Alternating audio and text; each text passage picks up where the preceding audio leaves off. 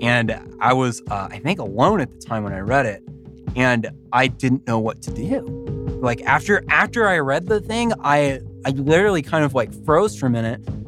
And now I had to go, no, my family was a direct participant in the events that led up to the Civil War. They were committers of the atrocities that were brought upon the slaves, the African Americans.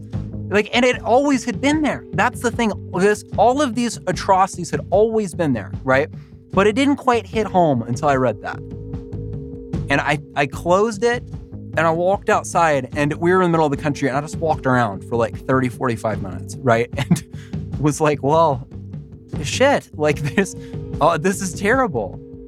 After that moment, John just sort of backed away from the Sons of Confederate Veterans. He says he stopped making the newsletter, stopped returning their emails, and stopped paying his dues. He quit. Like, that part of me just slowly disappeared, and I thought in the back of my head, well, maybe this is all like a bad dream. I would just throw away armfuls of Confederate-related materials, and just lived in fear of people knowing about it or people remembering it or anything that had to do with me being involved in it.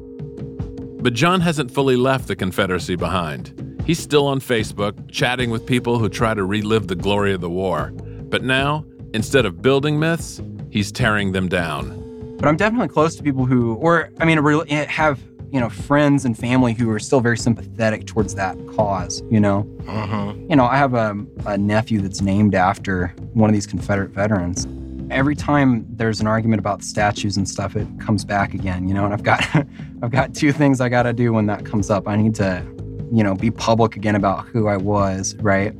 And then I've got to, argue with people who are still in that place and try and, pull people away from it as best I can,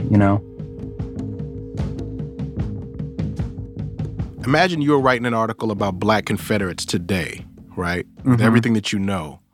What would you say in that article? Oh, man.